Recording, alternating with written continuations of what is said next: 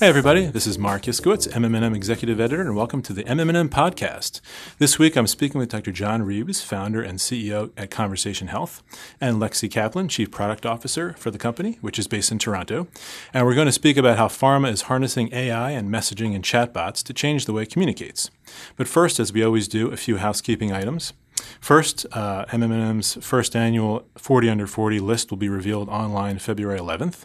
Speaking of that, tickets for the 40 Under 40 event are on sale now, and the event takes place on May 12 in NYC. Also, applications for another new event, the MM&M Pitch Slam, are open until February 20th. Also, the MM&M Awards launched last week, so the awards entry site is open. And the Healthcare Marketers Survey is in the field now, so if you haven't seen that, please take a look. And if you're one of the qualifying respondents, we love to hear from you about your marketing budgets.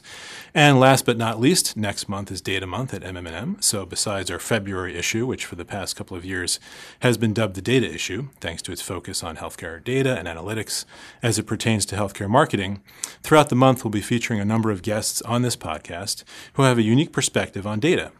And we're getting an early start here with John and Lexi. So how are you both doing? We're doing great. Thanks for having us. Sure, of course. Thanks for coming down. You're in studio from Toronto, which we really appreciate. Our pleasure to come down.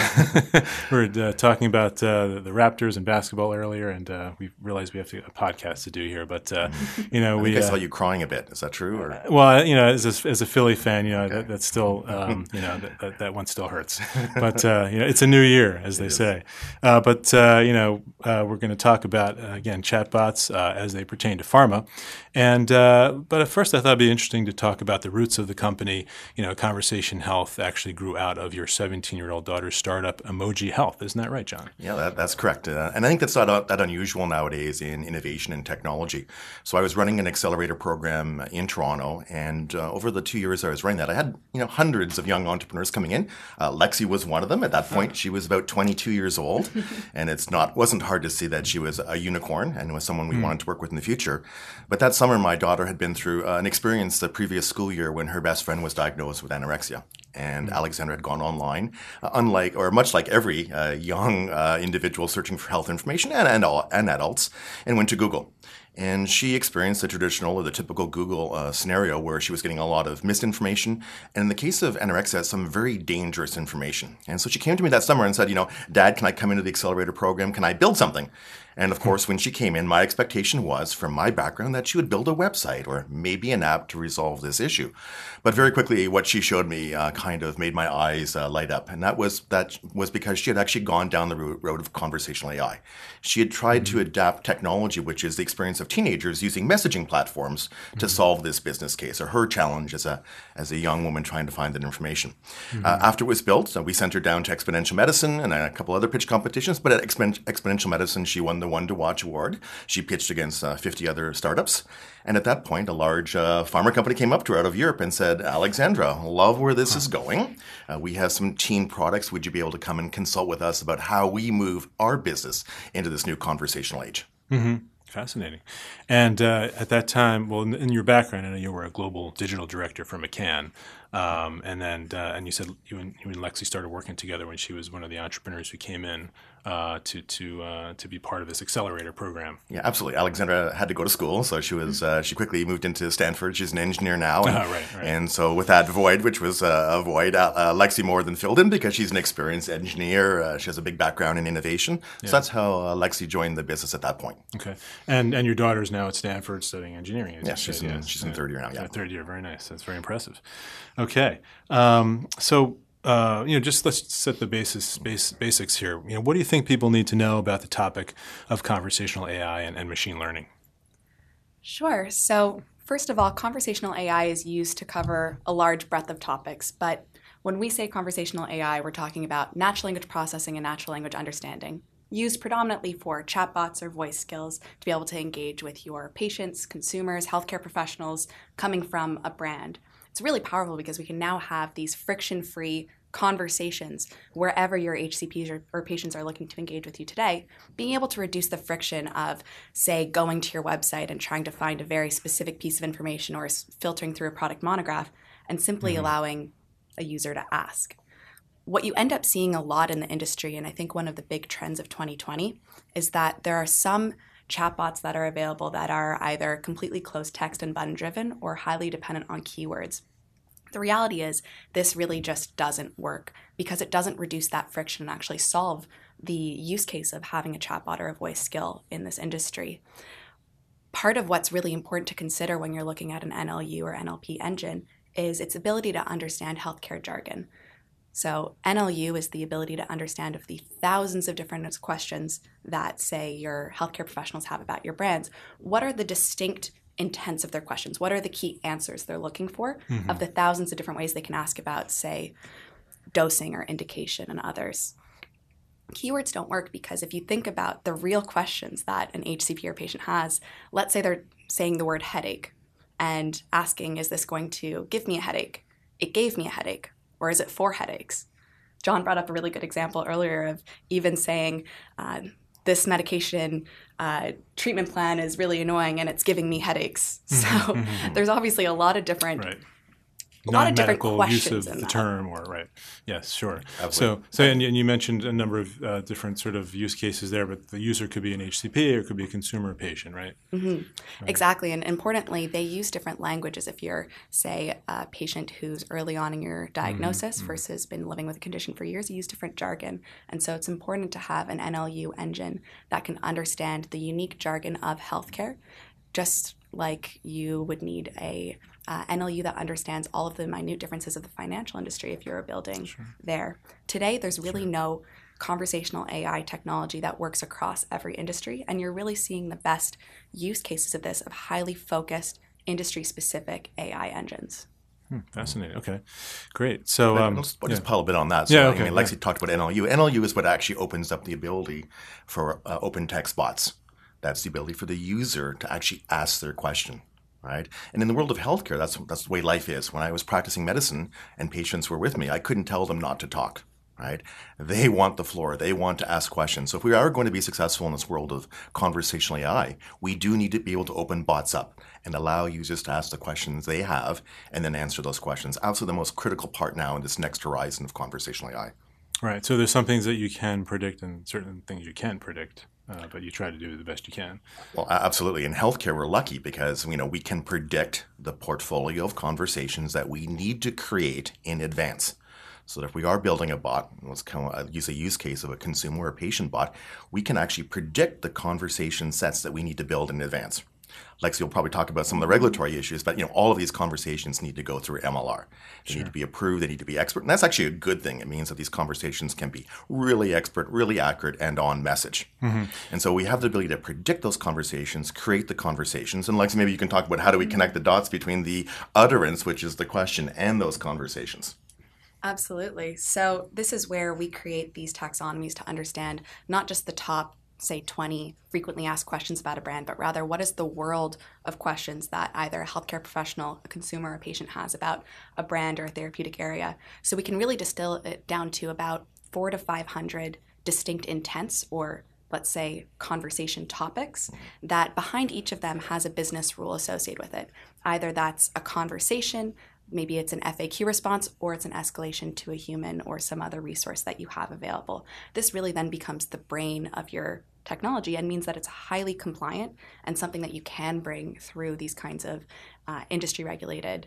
Sure, because it's pre-planned as much as possible. And you have a team of these medical taxonomists and medical writers who are drafting these decision trees. So we'll get into that. We've kind of scratched the surface here, but it's really fascinating. So moving along here, AI is a technology which has been in existence really since the 50s. A few years ago, it rebranded as the term machine learning. And we saw the first consumer use of IBM's cognitive technology for advertising back in the summer of 2016, as I recall, when GSK Consumer Healthcare's Theraflu signed on with Watson Ads to develop a new wave of ads that people could communicate with. When did other pharma brands really start leveraging this technology? Sure. So we've been around since about 2017 or so, predicating from Alexandra's Emoji Health chatbot that John was talking about a little bit earlier, which started in 2016. And this is really where you start to see a lot of the commercial applications of AI in healthcare, which were really fascinating to see. Because we were working with a number of pharmaceutical companies at the time from 2016, 2017, 2018, and beyond, it's been really fascinating to see the evolution of their confidence in the technology. In 2017, there were a lot of companies trying their first brand in pilots or internal use cases to be able to test it out and almost prove the technology to themselves, ensure that it works, that it's compliant. It's compliance, right? Yes. Well, the C word. that'll meet their MLR team's demands. But as we then got into 2018, you saw a lot of these actually getting to market, engaging with consumers, healthcare professionals, and others. And I'd say that the trend of last year and going into this year is really one of scale. Of the companies that we're working with, you're really seeing that vision to have this kind of technology available for every brand, every customer touch point, every country. And for that, you really need a scalable technology that'll be able to meet all those demands in a really compliant way. And Sure. that's one of the big opportunities that we're seeing for conversational AI currently. Okay, yeah, great. And just to add on to that, I think, having being a bit of a dinosaur and having been here through the first two horizons, the web and let's call it the social app horizon, both those horizons, we expected our users to come and learn our information architecture. Whereas in this new third horizon, the conversational AI horizon, we're actually going to consumers the way they want to engage, which is very simple language, right? I think that in those first two horizons, pharma was a significant laggard behind every other industry or vertical. What we're seeing in conversational AI is much more of a fast follower. I think some of that's predicated on the fact that pharma understands or is using AI in a very powerful way around drug discovery. But just now, I think, what we're seeing is that the commercial teams, the med info teams, the clinical trial teams are now recognizing that AI will be a massive business transformation for them as well. And so they're looking at how to apply that to drive efficiency, how to drive customer delight. These are the things that they're now looking at. I think we're seeing rapid movement now because they now feel comfortable. They now know it's going to be MLR compliant. They now know that they can use open text, all the things that their users want. So two follow-ups. First of all, I meant to ask you earlier, what kind of medicine did you practice when you were? I was a primary care physician in Canada, and that means we get hit with everything. Right? And that means that our patients are often more knowledgeable about us in a particular condition because we're managing these patients in almost all aspects of their clinical course, right? We hear about that quite frequently, especially with rare diseases, right? The patient comes in, they're very much up on the disease, and it might not be something the physician sees quite a lot. Absolutely. And this is one of the issues with Google, right? Is that these patients are often misinformed, right? And so, part of my journey has been the challenge of putting the right information into the patient's hand at the right time. That can alleviate a lot of the pain points for physicians and actually make it synergistic with what our goals and objectives are. So that experience, really sort of brought home the importance of having something that can answer questions compliantly and quickly and helpfully, online, in an automated sort of fashion. Yeah, I think that's a great point. So one thing I would say, and I think we've all experienced is that those moments that you spend with your physician, your pharmacist, your nurse educator, that 5 or 6 minutes, whatever that may be, are the most critical moments right now in your clinical or healthcare journey. Right. I think we all can agree to that, right? Yes, that's a moment of truth. When you sit, God forbid, you want the information, you want to make decisions based on knowledge. And it's a conversation. It's a back and forth. That's the powerful moment. The problem, of course, is that it doesn't scale and it's not continuous. The moment the patient leaves the office, remember, they only retain about 10% of the information accurately. That's why we're seeing those. I think there's roughly about 20 million of those interactions per day, let's just say, right? Then we see the patient movement to Google, where there's 1 billion searches per day. So there's a massive gap. And so what we try to look at in conversational AI is how do we combine the best of both worlds? What's the power of the human conversation, which doesn't scale, unfortunately, and what's the power of technology, which is scalable and expert? And if you combine those two together, you actually get conversational AI. It's conversations at scale. And of course, the conversation should have many of the attributes of a human conversation, right? It should be empathetic. It should be understanding. It should be personalized. These are all things that we can now bring that you can't actually do with a digital solution. Sure, and we'll talk about how natural it should be a little bit later. And it's the other point I think you kind of, in effect have answered it, and that's how much are you seeing the application of AI and other digital technologies across the pharmaceutical organization? You mentioned it kind of drug development is kind of a high point, but we'll get to that. Right. So at that time, back in 2016 when this was kind of forming, I remember some people saying this is going to be transformative from a user experience perspective. It's going to be a paradigm shift for the digital experience for consumers in general and for healthcare in particular. But you also had stories of AI-powered personal assistants such as X.AI that, as it turns out, were more human-powered than AI-powered. Have the algorithms caught up to the hype, and what's still inflated or overhyped about this technology, would you say? Sure. So, first off, I'd say that not all bots are treated equal, and that really comes back to that discrete understanding of industry jargon that we were talking about before. If you try to use an NLU that's, say, applicable across all industries, if you ask it, how do I start? Are you asking about how do you start the interaction with the bot? Are you asking how do you start a patient on the medication? And so it's important to make sure that you're starting with the right bare bones of the technology. The other piece is that the AI is fundamentally really important to understand what is the jargon of your brand so it's able to scale up appropriately. John, anything you want to add? Yeah, so I think the fundamental shift really is the rapid expansion of NLU capability, right? So these engines and these algorithms every year obviously are growing very quickly. And so there are companies such as ours that's because we specialize only in one area and that we play in the world of healthcare and specifically pharma, we've been able to drive our data sets so that we can be highly accurate. No user wants to ask a question of a bot and get a null answer. This ruins the experience. That's what happens in most cases, right? But if you build a bot properly and you can understand the utterance and you can match it up with a powerful conversation, you can typically answer accurately roughly around 90% of the time if you have the proper algorithms. Right, so I think we're at that point now. So this is the watershed. This is a tipping point, right? Okay. AI had to evolve. We're now at a point where it actually matches the use case of the consumer, the patient, or the doctor. Okay, and let's also be very clear that those use cases are completely different. Doctors, when they go to bots, they're looking for something that's very clinical and at the moment, right? We're trying to resolve a clinical issue. Right. That means question takes place and you need to have the right answer. If it doesn't do that, the doctors are not going to be using this technology, right? Okay. But when it does work, it's incredibly powerful. You can imagine the use case of a doctor in his office and having a voice device or a skill available where he can ask a question, say, for example, about switching a patient. This is an experience that is taking place while you maybe doing other activities, right? So this is a very powerful collaborative moment where pharma can now provide you with an instantaneous answer that resolves your clinical need and allows you to move forward in your clinical day. So it's an instantaneous activity.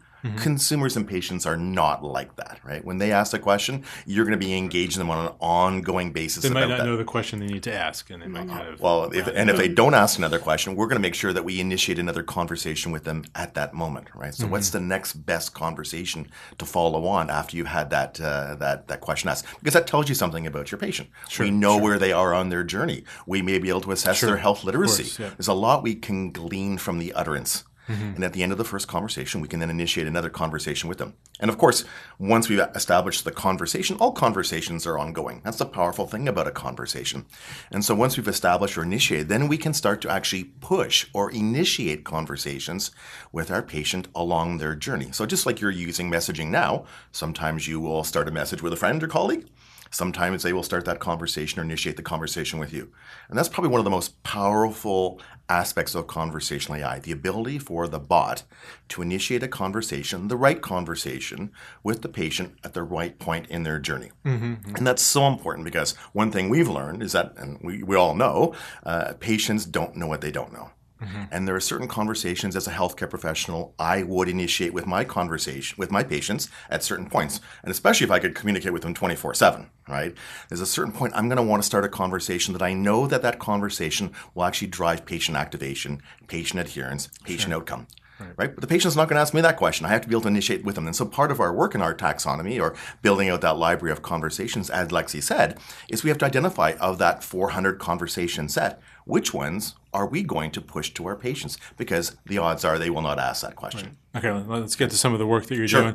You've installed these for several clients. What kind of chatbots are you creating for them and what's most popular? And can you talk about some of the use cases there? Sure. So we're really seeing use cases across commercial, medical, clinical trials, and more.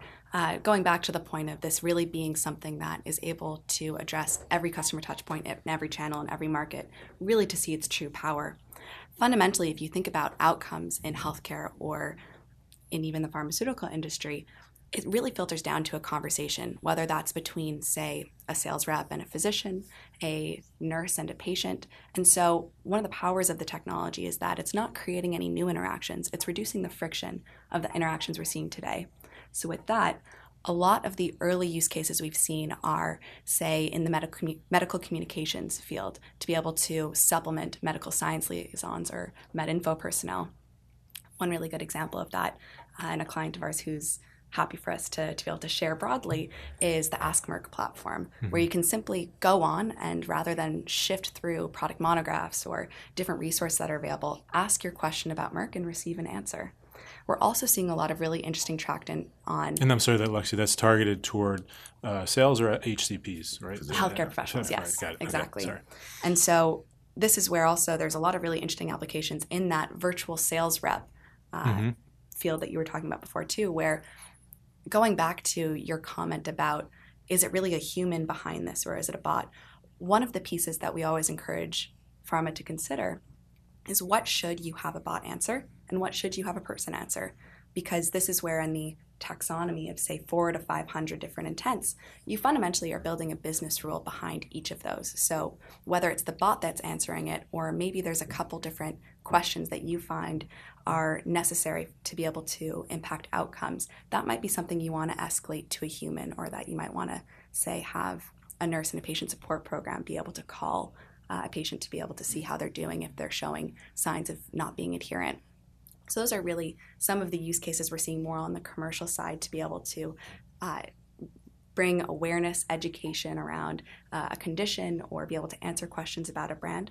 And then clinical trials is another area that we're seeing a lot of really interesting applications, not only from, say, being able to recruit potential patients for a phase 3 or phase 4 trial, but also be able to demystify the protocol, be able to answer, be that kind of supportive bot or virtual assistant across the entire program, whether it's from the patient side or the investigator side.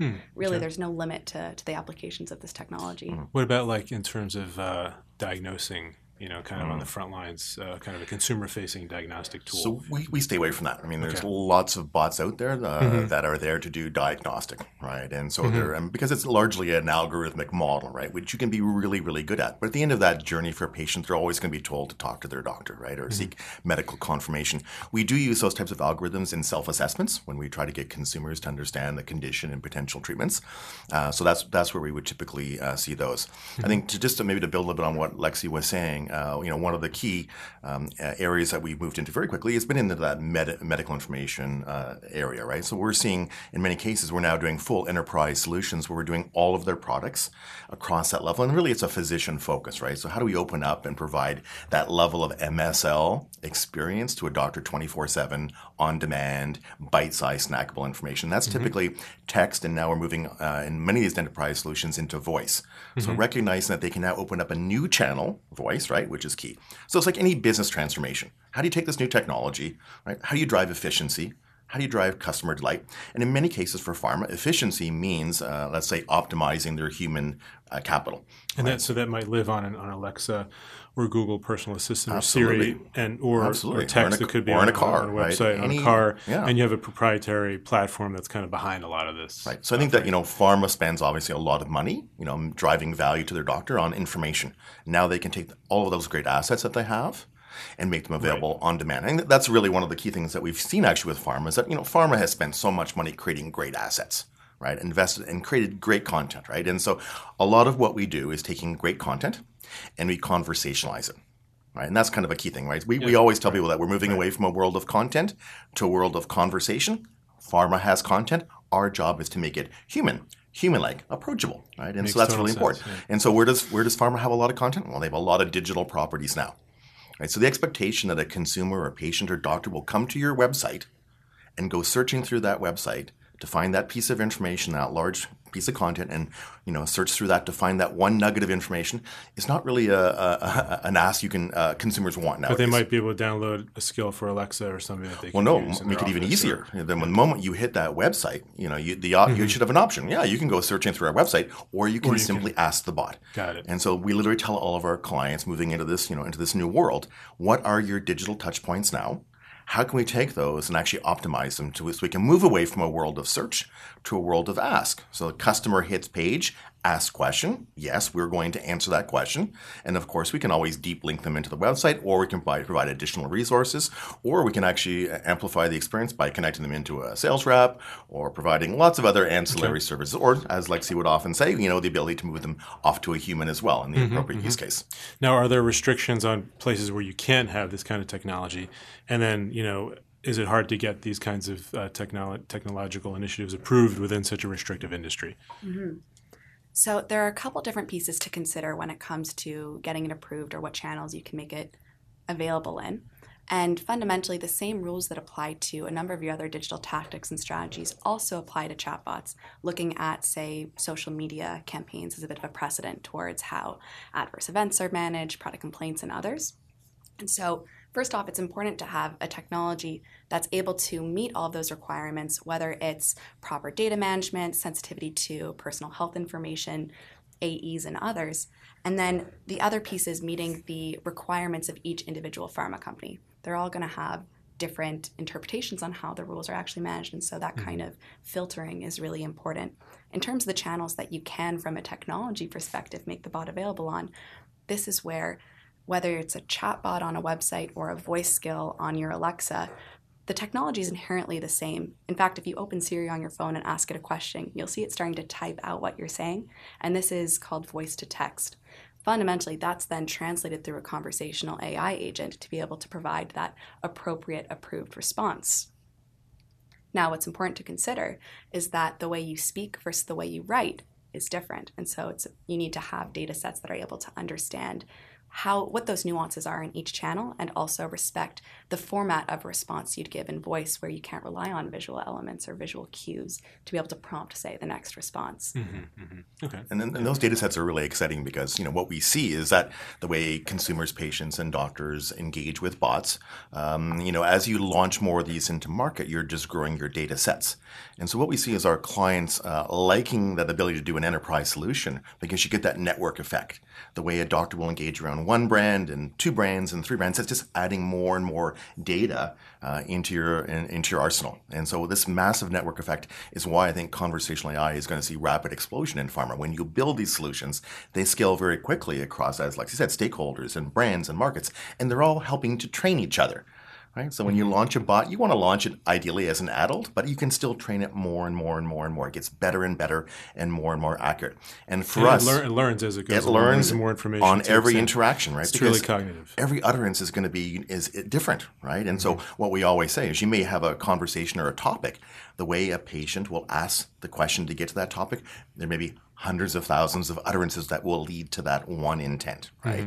And that's where the NLU comes in. And I think one of the powerful things that we've done is, by building our platform to resolve all of these issues, that's the magic, right? The ability to understand all of these unique constraints of pharma and healthcare allows our clients to kind of venture into this marketplace. Sure. Okay, real quick, because we're running out of time. Sure. But, give us a glimpse of the future. Where do you see this technology going next? Wow. That's a tough one. I mean, the sky is, it's an open sky opportunity, right? Because I think that the key thing is that as it gets better and better and better, I don't think we're moving to a world where we're looking for conversational AI to in any way replace doctors or replace MSLs or even to replace sales reps. It's there to actually complement, right? There's certain things that bots do really, really, really well, right? Things that humans can't do.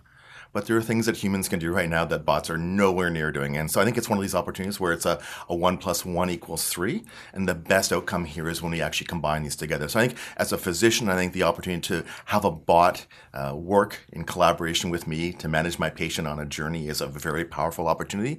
The opportunity is, for me as a physician, to now have a relationship with pharma, which is on my terms and fully 100% value driven. It's not a push. It's literally a pull opportunity where they're meeting my need at that moment, to me kind of redefines the entire relationship, right? It's now pharma on my terms, less marketing, all about clinical outcomes, patient support, patient outcome. For me, it's a transcendental or transcendent type of technology it's so human. And of course, it's based upon the fact, and I may have mentioned this earlier, maybe not, that when I engaged with pharma when I was practicing, those moments with my sales reps and MSLs were magical moments as well, right? When they were there to answer my questions and my needs, wow, that was a great pharma company experience at that moment. You felt the interaction was worthwhile because you got what you were looking for. Which is what all users want. Exactly, right. right. Exactly. Right, so I see a big future, but not one where AI is replacing or eliminating humans. It's making us better as physicians, better as MSLs, better as sales reps, better as pharma companies. Right.